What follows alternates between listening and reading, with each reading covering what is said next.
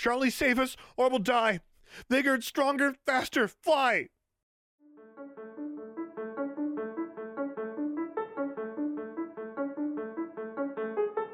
Hello, welcome back to the Remedial Magic Podcast. I'm here, as always, with Baylor and Delbert, and once again, we're diving back into Alex Quick and the Thorn Circle. Guys, I think we're on Chapter 7 this week, so I hope you read the right stuff, and I believe this is going to be episode number 5 when it comes out, so congratulations, we made it through 5 episodes. Yeah, it's been a blast so far. I mean, I see no reason to ever stop. It's a great time coming in here and talking about this stuff. Yeah, my only complaint is that it's kind of hot in this room, but I'll make do for the next hundreds of episodes that we have. It is pretty toasty in this room, but we're going to record this until the day that we die, so we might as well get used to it now. Yeah, and Baylor, I know you might be joking with that hundreds of episodes, but I'm pretty sure book 4 and 5 are like 59 chapters each or something, so you're on the money with that one. I think one of you guys told me that one of those episodes was as long as the entire Harry Potter series put together. Yeah, one of those chapters. I remember there's a chapter that took me over the course of several days to read the one chapter, so we're definitely getting into it. But look, I look forward to the day I get to abandon my future wife and kids to come record the podcast, so that's just a big plus for me. Yeah, time away is always good. Yeah, exactly.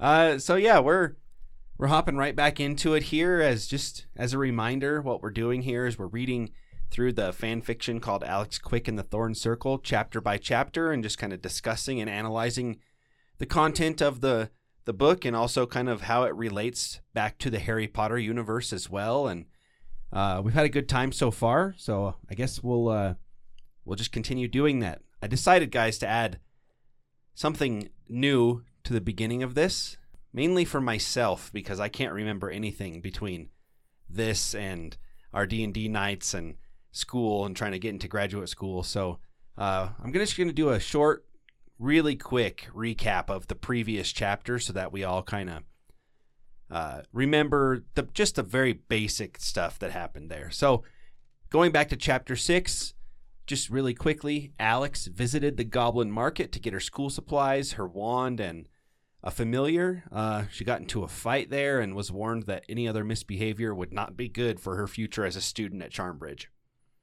So that's the recap. Yeah, that's a pretty good recap. I know it was a super long episode last week. We had a lot to talk about as far as world building and stuff. Not going to be nearly as long this week, but that sums up the majority of what happens. So if you're looking for extra details, go back and listen to the episode where we talk about chapter 6. It's a pretty good one. But hilariously, episode 4. Chapter 6 inside of episode 4. Quick maths. We should rebrand for sure. For sure. So, as always, we're going to start here with our 3-sentence summary of the chapter. Baylor, take it away. Alex's parents do not like Charlie, but they work out a deal so he can stay at home until she leaves for Charmbridge. Alex doesn't get in trouble while at home. Alex comes across a bridge that isn't what it seems. Wow. Missed some stuff there, but probably due to my very short sentence there. That's all right. Summary's not for the entire thing. It's just for the important stuff. And, the 3-sentence summary is never very good anyway. So here we are. As long as one person laughed out loud at home, I think it was a success.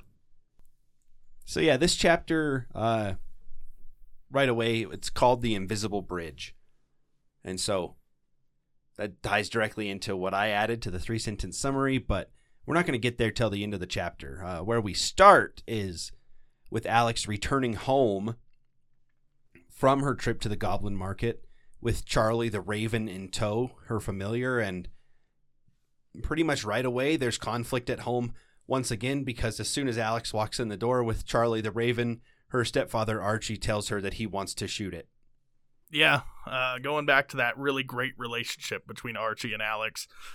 I mean, I can understand the frustration between, telling your kid not to have a pet and then bringing one home.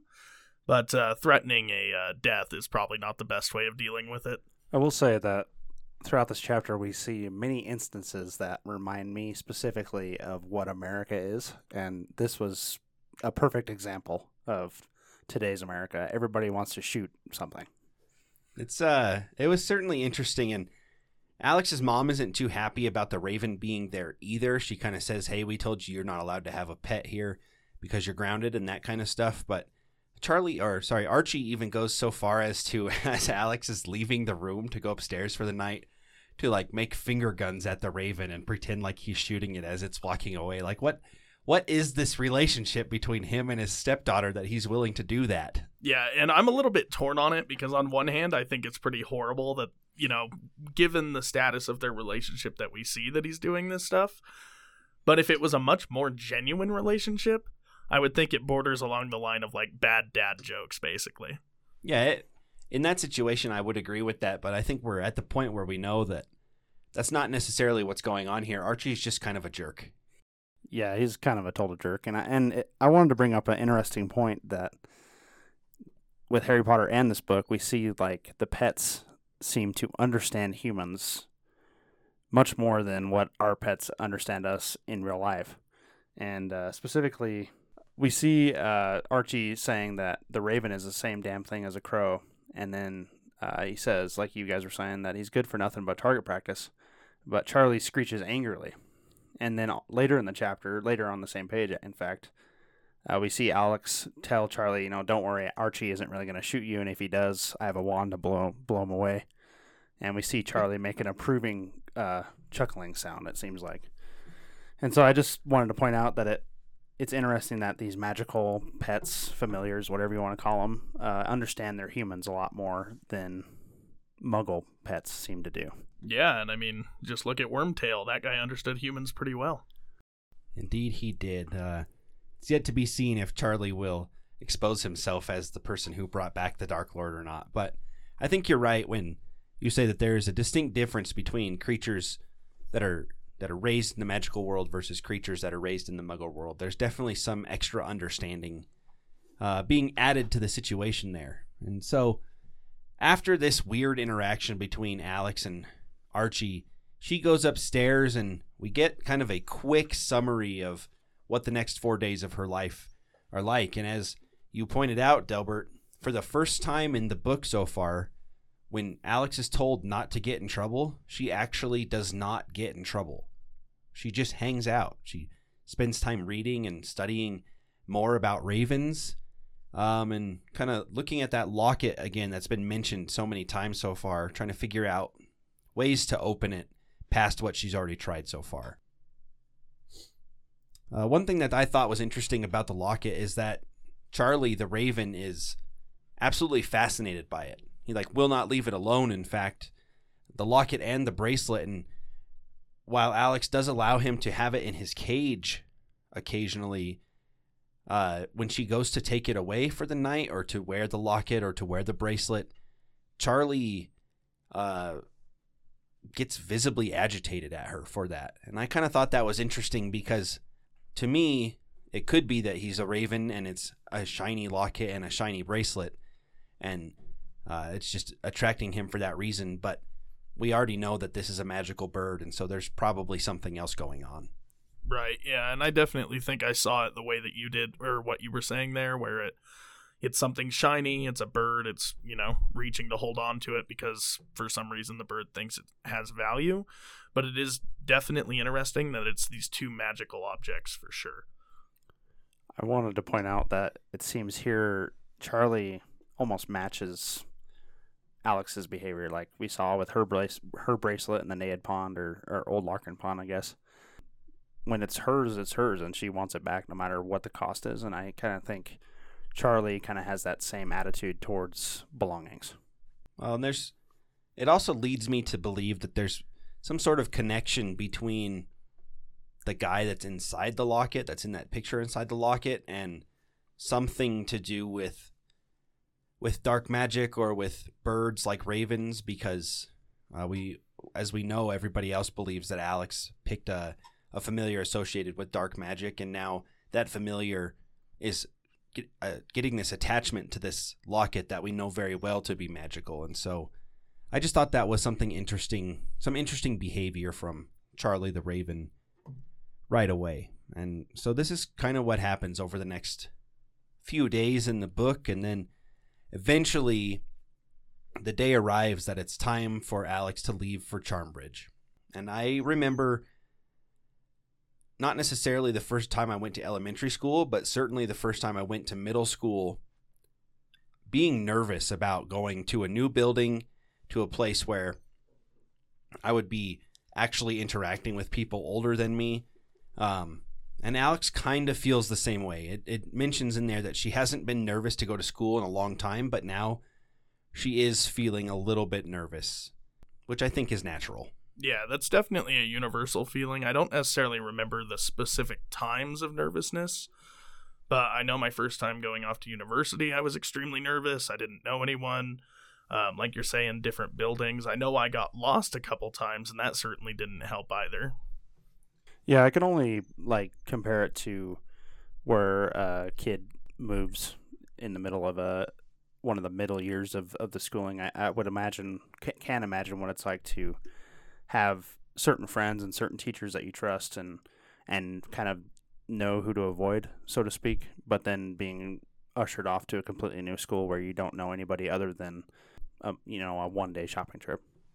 Yeah, and so that's pretty natural, but from what we know about Alex so far, it's a different look than what we usually get at her. She doesn't usually seem nervous about anything, and so I think maybe we're seeing the first time where she feels like something is happening that's a little bit too big for her to handle, which, she's an 11-year-old girl. That's bound to happen.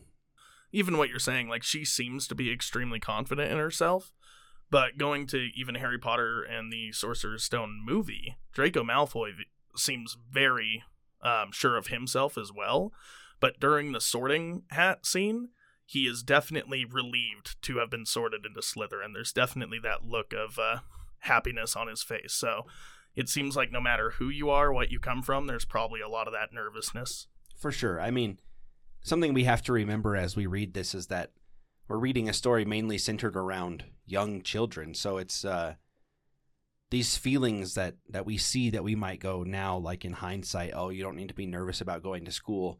It's understandable why she's feeling this way.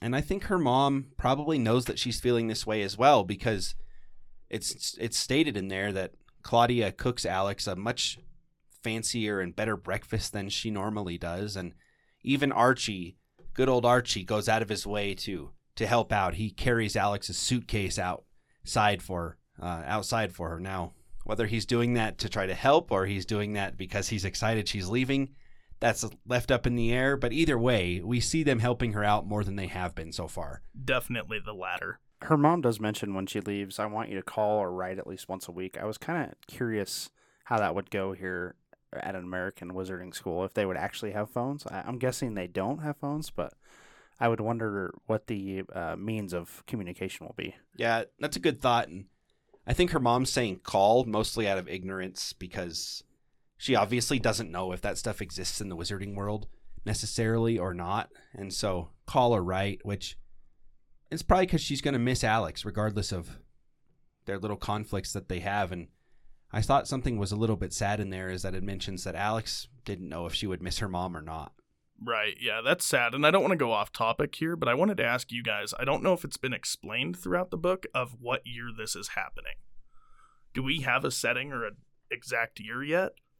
Or is that still left in the air? I'm not sure. I think in the summary or the intro to the whole book, it talks about it being 20 years after the events of the Battle of Hogwarts. Okay. I mean, this book was published in 2007, so I guess that'd be 10 years after the Battle of Hogwarts, wouldn't it? Right. So basically the point I wanted to bring up is whether or not something like a cell phone would even be available, because I know you were saying in American schools, does that matter?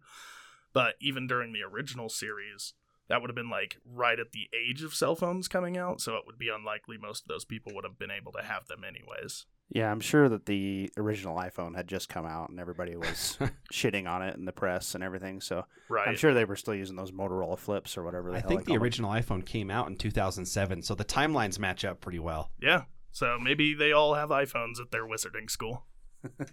So yeah, Alex eats breakfast, says goodbye to Archie, and then her and her mom head down to the bus stop where she's going to be picked up by the Charmbridge bus, the same bus that we've talked about before. And when she gets there, she sees Brian and she sees Bonnie and she sees that Billy Boggleston kid at the bus stop getting ready to go off to their first day of school for the new school year at Larkin Mills Elementary School. And Alex reacts maybe more maturely to this than I would have expected her to. It's like, I like this scene because she looks at Brian and Bonnie, and her mom says, don't you want to say goodbye? And she says, no, we've already said our goodbyes. And the Billy Boggleston kid is making fun of her and calling her names and stuff, and she doesn't react to that. It's almost like we're getting this scene as a way for Alex to really say goodbye, finally, officially say goodbye to her Muggle friends and a lot of her Muggle life, because in previous chapters, we've seen when the Billy kid especially makes fun of her, but even when Brian and Bonnie don't talk to her, she gets upset and pursues that, and here she doesn't do that at all.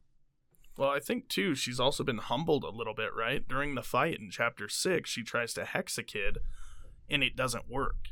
So she's going to a place that she probably realizes she's going to fit in a lot better. So there's no reason to cry over spilled milk when she's leaving the Muggle world if she wasn't destined to be there. Well, I think, too, I mean, a lot of the lead up to her getting on the bus, she's talking about how she's waiting for the wrath of Miss Grimm in either the form of a howler or just anticipating it when she gets to school. So I think that also plays a part in it, just keeping her kind of minding her own business kind of stuff. Sure. I mean, minding her own business. Her mind is definitely elsewhere. I mean, I know for sure when I've been in situations where I've been uncomfortable, I ignore things that would normally upset me or make me happy because I'm fixated on the thing that's making me uncomfortable. So that is definitely something that could be happening here as well. And so, yeah, the bus pulls up and Alex gets on, and Darla and Angelique are already on the bus. They're there. But Alex also knows that Anna and the Pritchards, Constance and Forbearance, are not going to be there because they're already at school and have been there since before they went to the Goblin Market. And so we're going to get more quality time with Darla, especially here, and get to hear more about her kind of skewed views of how people should be treated based on if they're Muggle-born or pureblood. I did want to bring up first, before we hop into that discussion, we're introduced to what you guys have talked about for weeks, and I've been waiting for it, the Jarvie. Oh, yes. And, man, from your guys' conversation leading up to this point, I was completely caught off guard with that it was actually just a rude animal that repeated rude phrases. This is, in my opinion, this is a ridiculous magical beast, and I do not like it. I have the exact opposite opinion. I know we've gone rounds, Brady. I think this is such a hilarious character.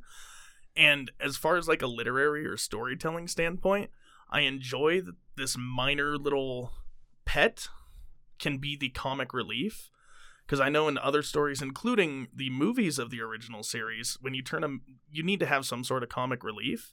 And they just chose to use Ron Weasley through the movies, and I mean, I think that damaged his character. So I enjoy the fact that it's coming from something that so far doesn't seem that important. It does say a few things, and we're going to talk about one of those things in particular as we get to it, but again, we've got another magical beast already, so we're getting tons of magical beasts in this series, and much like we did with the Kappa, I wanted to get into my actual Fantastic Beasts book and get some information about this Jarvie. I got some good stuff and also some interesting stuff, I think, and also a direct connection to something that's happening in the Harry Potter world now. And so what this says about the Jarvie is that it's a ferret-like creature that mostly memorizes rude phrases, which we've established. It does memorize rude phrases, and it's not limited to like kid-like insults. It says some pretty mean stuff. Having a true conversation with a Jarvie is impossible. This is straight from the handwriting of Newt Scamander himself. The creature that he came across used short, usually rude statements and phrases and uttered them in an almost constant stream, and so you couldn't really get a word in edgewise. And I'm talking if I had this creature next to me right now and it was doing this, I would be hating every moment of that experience. Well, I'll just read a little dialogue from the story here. So Darla is kind of describing, or I guess Angelique and Darla are describing it. Darla goes, "Jarvies look like ferrets, but they can talk. Unfortunately, they mostly just memorize rude phrases.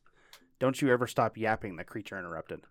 "Her name is Honey. Alexandra found this quite amusing." "Mudblood," screeched the Jarvie. "Yes," Angelique sighed. "Of course, I didn't know she was a Jarvie when I named her. Bunch of hens squawking. Cluck, cluck, cluck," mocked the Jarvie. I just thought it was interesting how they're not even talking directly to this creature, but it's still just interrupting with these rude phrases just for the hell of it, it seems like. Yeah, and I want to talk more about it using the term mudblood here in a second, but before we get there, Delbert, since you like the Jarvie so much, I wondered if you wanted to read, I just bolded it in the show notes, if you wanted to read this little tidbit I learned about the Jarvie today when I was researching for the show. Oh, yeah, sure. A Franciscan monk, Brother Benedict, once had a run-in with a Jarvie in the grounds of his monastery. The Jarvie called him a baldy, then bit him on the nose so hard that the monk was excused from vespers. However, the incident did call Brother Benedict's testimony into question when he relayed it, and the friar wondered if he'd been drinking Brother Boniface's turnip wine. Okay. So we have a Jarvie calling a monk baldy, which is a ridiculous insult that like a 3-year-old would use. And then on top of that, it bites the monk. And when the monk goes and tells the other brothers of the monastery, they don't believe him. And this doesn't really have much to do with it, but I just read this today and I was like, this adds to how ridiculous this thing is. Truly. I love it. I absolutely love it. I'm so glad you found this. I mean, we're talking a creature that is driving people of God to call each other liars. Yeah, I mean, that's how terrible this thing is. Maybe the Jarvie's the bad guy of the story. Maybe. Who knows? But something more relevant to what's happening in the Harry Potter world in real life, because we've got Fantastic Beasts getting ready to come out again in April. And I just thought that this was also pretty interesting, is that it says that Newt Scamander, the author of Fantastic Beasts and Where to Find Them, was involved in an incident at Hogwarts School of Witchcraft and Wizardry due to the illegal possession of a magical beast causing endangerment of human life and violation of animal welfare laws. And the beast in question was a Jarvie. So, I have a couple of questions. First, what is a Jarvie going to do that's going to endanger multiple people's lives? I have no idea. When I initially read this in these notes, I was like, what is happening? Like, if it just yells and can bite a nose, how is it endangering anyone? Kind of makes me wonder if they're smarter than we see here in the book.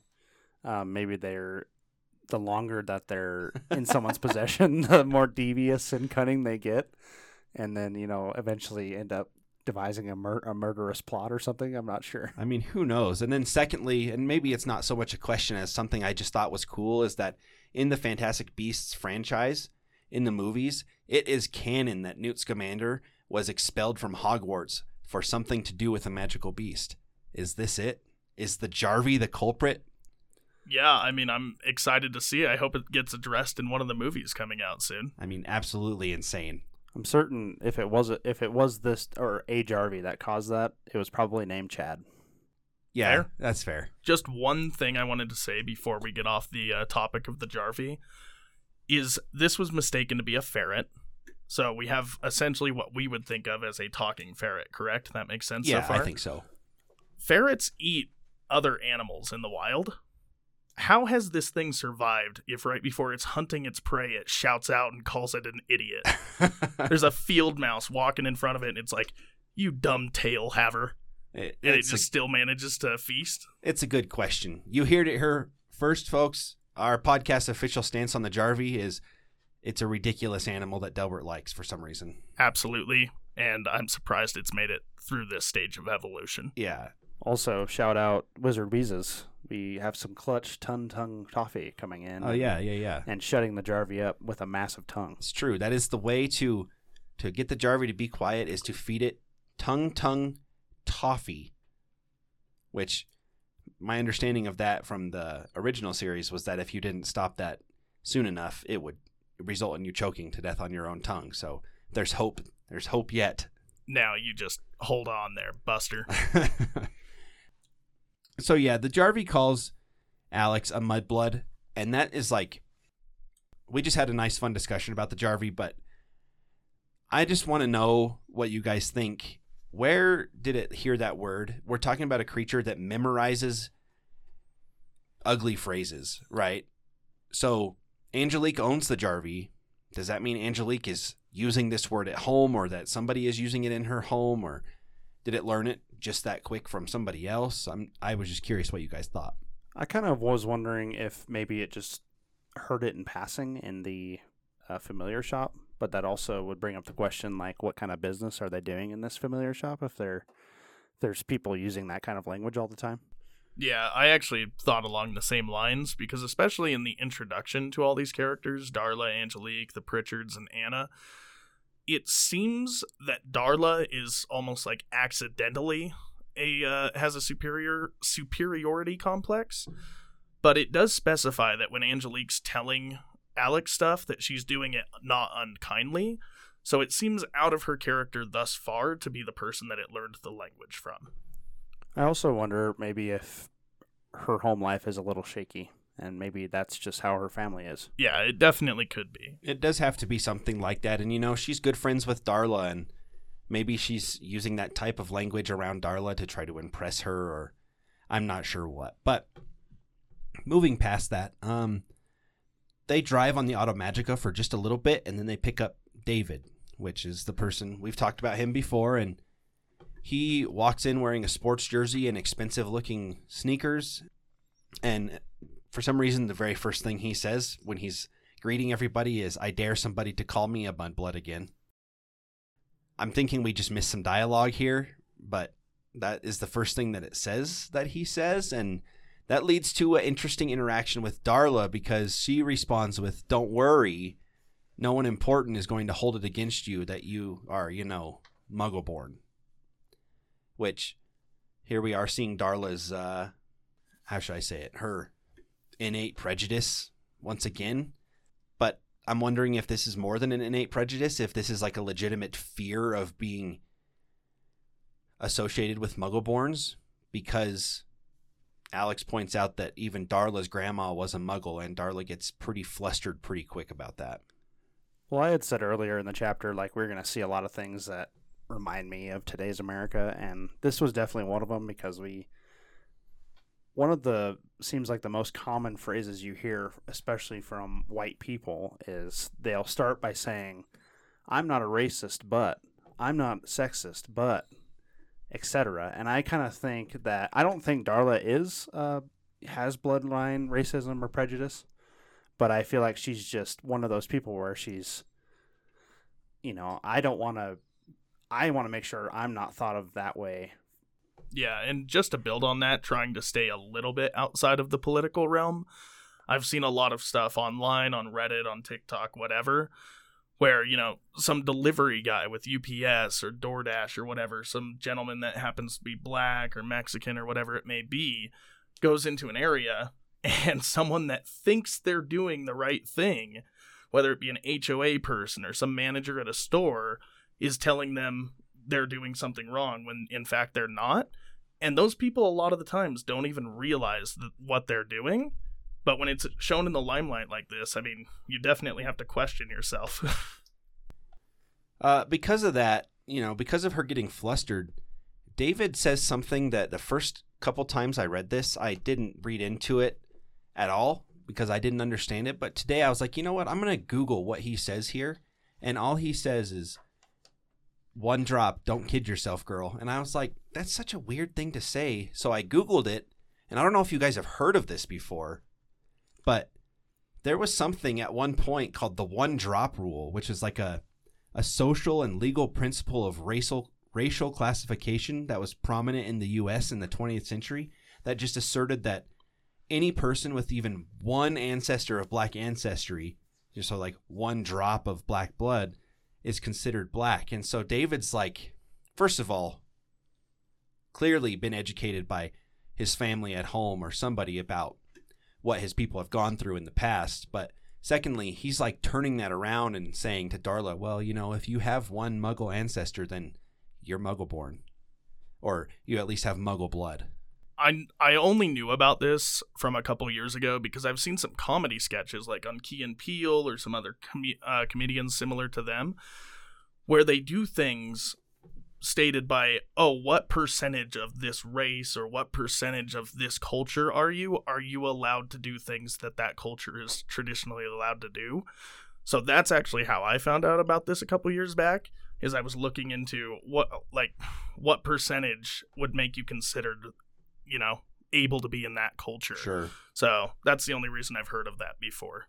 Yeah, and so I just found that to be, first of all, a really cool inclusion by the author, by Inverarity. And secondly, I don't know. I thought David's character knowing about this and asserting himself in this way is a really good way to set up his character for what he is. You know, somebody who isn't going to just like listen to somebody talk about Muggleborns in the way Darla likes to and stand there and listen to it. He's going to speak up, which I think is a cool thing and also kind of educational, since I had no idea about this before reading this book.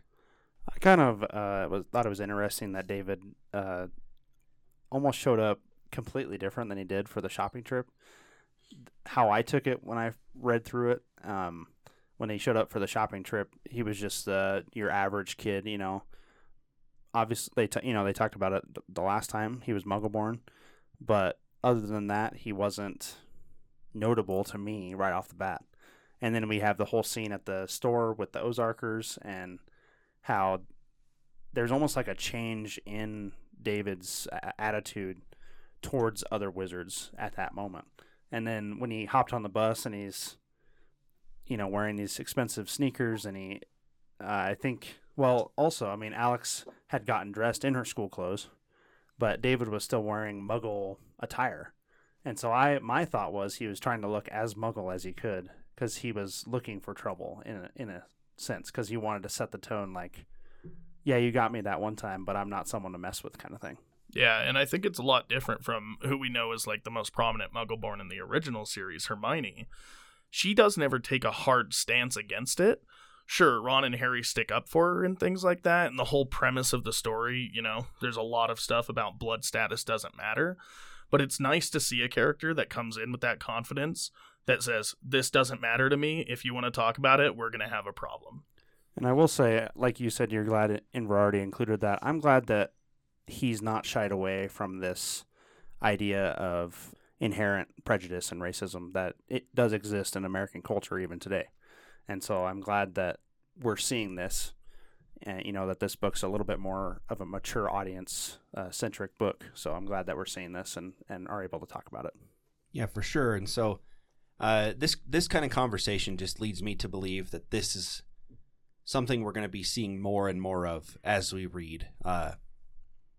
And so I'm excited about that because I think it leads to a solid conflict that has real world implications. And so after this happens, the remainder of the bus ride is pretty casual. David tells Alex that they have to take their spawn the day after they arrive, which is that big test that kind of gauges their magical ability.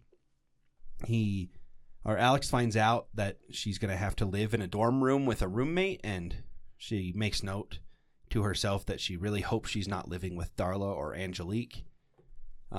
She thinks maybe Anna Chu or the Pritchards would make good roommates. And then the bus leaves the Automagica for a long green valley with no city in sight. And so, Delbert, I wondered if you wanted to just read the description of this valley. I think where the school is located is important for people to be able to picture, because like where Hogwarts was located was iconic, you know, next to a big forest, a sprawling lake, mountains surrounding it. So if you want to go ahead and read this description for us. Yeah, sure. Behind them was a rocky cliff face through which the road had been carved, rising only a little further above them before the road curved around and headed back down the other side of the mountain. The valley was vast and full of lush summer greenery that hadn't yet begun to change for the fall. It extended as far as Alexander could see in either direction, and it was nearly a mile across to the rose-colored cliffs on the other side, and a half-mile deep. While the valley floor was mostly tree-covered, here and there she could see segments of river winding its way along the length. So yeah, this feels like a pretty appropriate place to have a school where you would want to avoid people finding it. I mean, this is kind of akin to like a place you might see in Norway or in other places where there's big tall mountains and lots of greenery around, and it's appropriate for kind of the area where this is set, like the Chicago area. We know there's lots of forests and things like that there, so I thought it was a cool description. Yeah, and just to add to the grandeur of the whole scene for you listeners out there, they do mention that the cliff drop is a half-mile deep. So this is a intense cliff. Like, we're talking, 2,500 feet thereabouts. So that, I mean, it's a huge valley, breathtaking valley. Yeah, and I'm not familiar with the Chicago area, but so far we've cut a lot of stuff that Inverarity has included appropriately into this. So I'm assuming that he has seen this area or visited something like this in the general vicinity. So, I mean, it's interesting that I would have never put Chicago near something like that. And I don't know necessarily how close it is to Chicago because they were on the Automagica, which allows them to travel really far in short amounts of time. So it could be anywhere that's like this, but I just think that it's a neat place, and I wanted the listeners to be able to picture kind of where this school is, because I think it's I just think it's important for context purposes. And so once they arrive at the school, the bus driver, Myth Speaks, kicks them all out, tells them to grab their stuff and get out. I'm sure she's tired of the same group of kids at this point. And as soon as they get out, Alex is standing there looking around, and from behind she hears a voice, and the voice just says, "Quite a view, ain't it, Starshine?" And let me tell you what, having read this, that is a welcoming thing to read. Yeah. Oh, yeah. Well, that gives me hope going forward, I guess.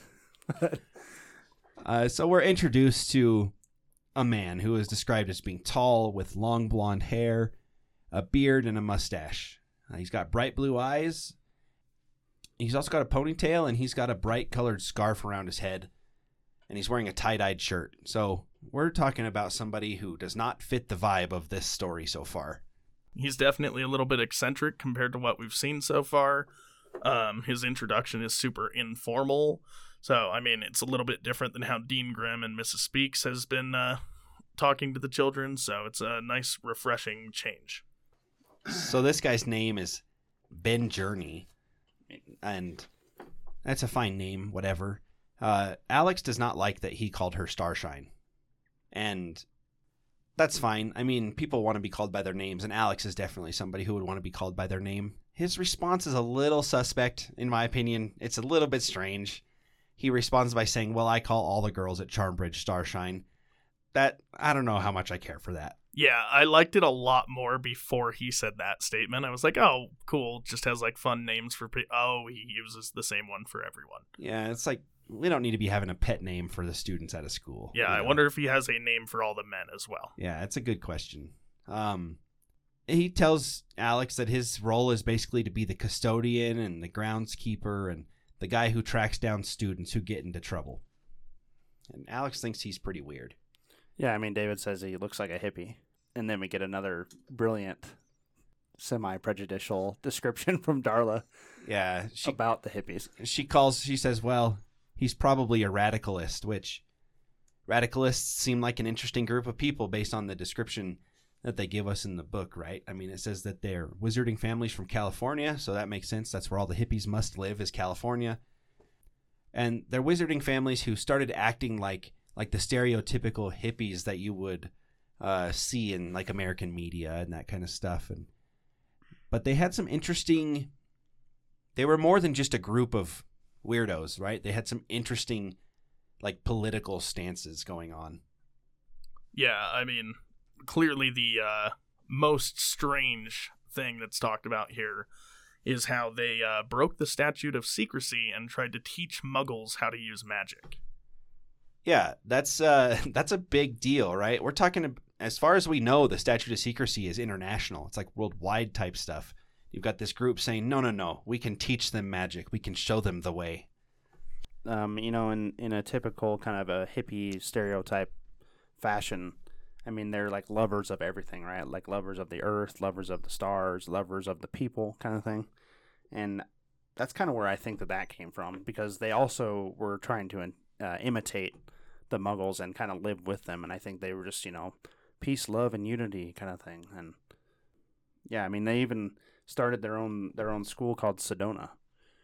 And so clearly they had quite a community built up for some time.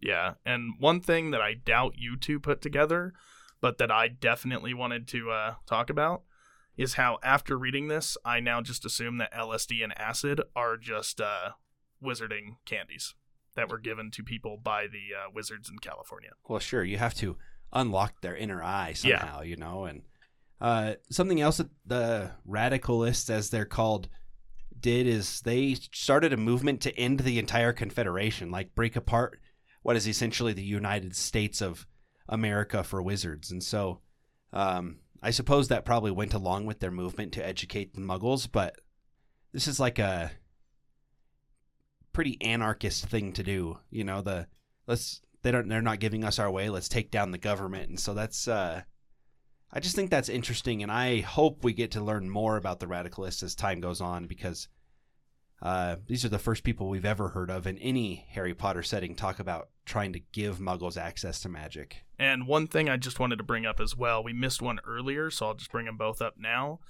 is we hear about the first other schools in this chapter. So we hear about Sedona, I believe it's pronounced, for the California school. And we also missed during the bus ride, they bring up Baleswood, a school somewhere near New Orleans. Yeah, and they go out of their way to mention that prior to the Automagica being built, there wasn't as much access to big schools like Charmbridge, and so people instead went to like local schools, or they were homeschooled. And so that Baleswood school that's by New Orleans was a local school, and Angelique actually says that she was originally going to go there before getting accepted to Charmbridge. And so there's lots of different schools apparently in the American Confederation of Wizards. And so I'm a little bit excited, because I know when I asked Baylor, where do you think the other three big schools are? He said Texas for one of them. Maybe if it's just a little bit west of New Orleans, we might still have that dream alive. For sure. Honestly, I should have realized just all the all the lore and the juju with New Orleans. I should have definitely guessed there. That's actually a really good point that I hadn't thought of. Yeah, I literally until this moment had not considered that. I mean, either way. And so we learn about these radicalist people, which is cool. It's an interesting discussion that I hope gets brought up again. And then after that conversation ends, they get instructed that everybody has to cross this bridge that seemingly isn't there. It's called the Invisible Bridge for a reason. It's because it's invisible. And all the older kids are like trying to freak everybody out. They're doing the typical thing older kids do. Like, it's been 10 years since somebody's fallen off of this. Don't fall off now. That kind of stuff. And of course, Alex is kind of back to her old self and decides she's going to be the first person to cross the bridge. But Charlie the Raven escapes his cage somehow and flies away and lands on top of the bus, the Charmbridge bus. And lo and behold, who's able to go over and talk Charlie down? Good old Ben Journey. Ben Journey. Yeah. The custodian. Slowly becoming my favorite character. Yeah, and we kind of see him Inverarity play up the hippie kind of more. He kind of stares off, kind of unfocused off somewhere behind Charlie. And then he also speaks in a very long and slow kind of drawl like this. He does, and does this mean that Ben Journey is the animal whisperer? I mean, he says he's the groundskeeper. Are we having a second go at Hagrid here? Or is he able to get Charlie down off the bus for some other more nefarious reason? If it's an adult that's aware of wizardry or magic, I would assume there's an easier way to do it with some sort of spell rather than, walk over there and talk to it. Yeah, you would think so, but Either way, they're able to get Charlie down and back into the cage so that Alex and David, who waited for Alex, can cross the bridge together. It doesn't totally go to plan, though, because as they get about halfway across the bridge, it disappears from under their feet, and they fall seemingly to their death. Yep. Long fall, though. 2,500 feet is what I heard. Long fall. Long enough for Alex to save the day with some more rhyming magic. She just, as she's falling, has the wherewithal to come up with a short poem, which is, clutch. Incredible. In that situation, but she just says, "Charlie, save us or we'll die. Bigger, stronger, faster, fly." And in my notes I have here, it says, "Charlie saves David and Alex." Yeah. He becomes the size of a very large bird and grasps them in the talons, and that's where the chapter leaves off. So, is Charlie going to eat them both? We'll find out next week. I will say that since I haven't read this before, obviously you guys have, so you probably know it's Charlie, but the way I understood it, she thought her spell failed at first because nothing happened, and then the talons did grab her. So I took it as we didn't know if it was Charlie or Mrs. Speaks was actually an animagus. Yeah, that's the word.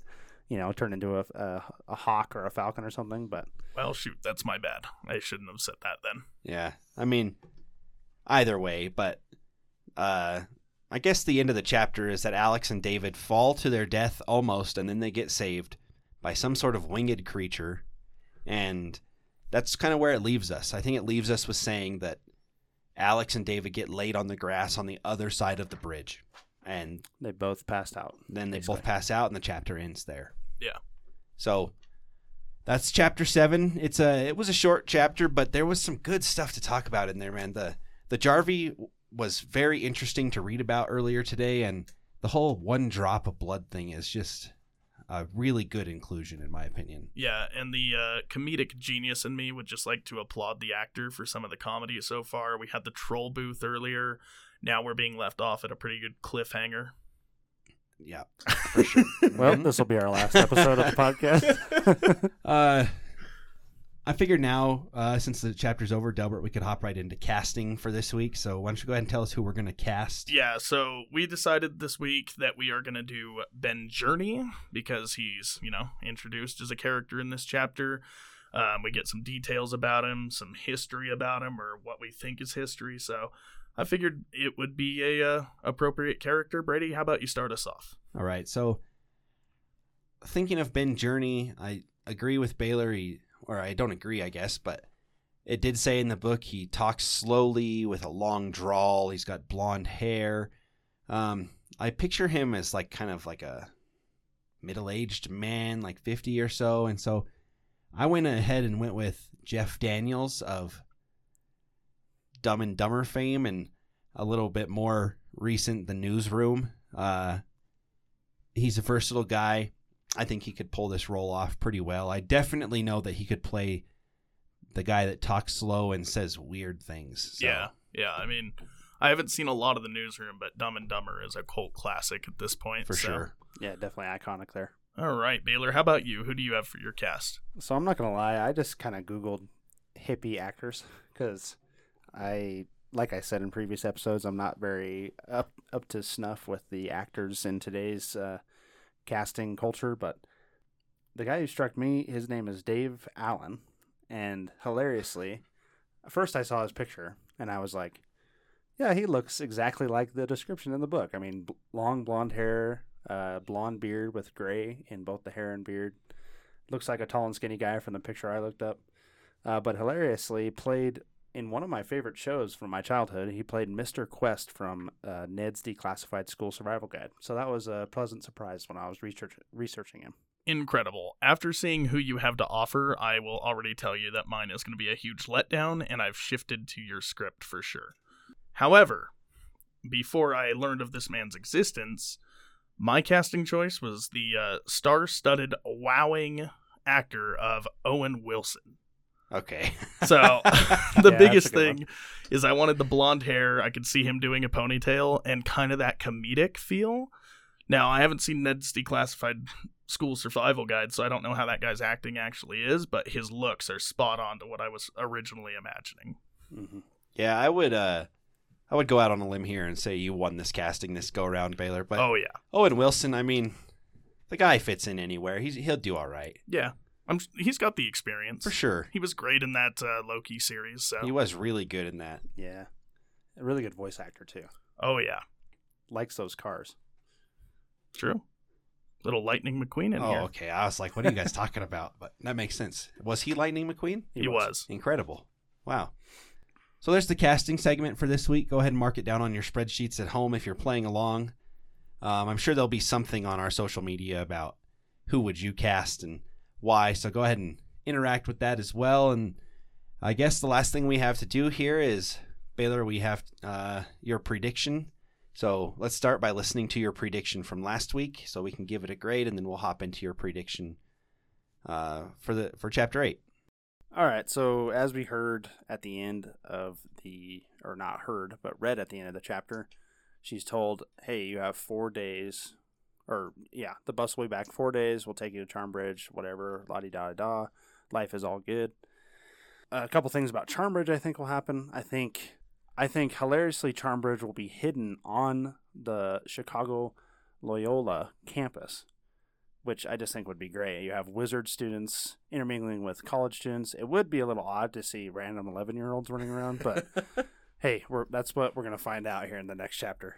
I also think it'll be hidden in plain sight. It'll be a building that's under construction on the campus or, wherever it is. I just think it'll be similar to Miss Grimm's car, the laundromat, the deli, whatever. They're hidden in the American environment.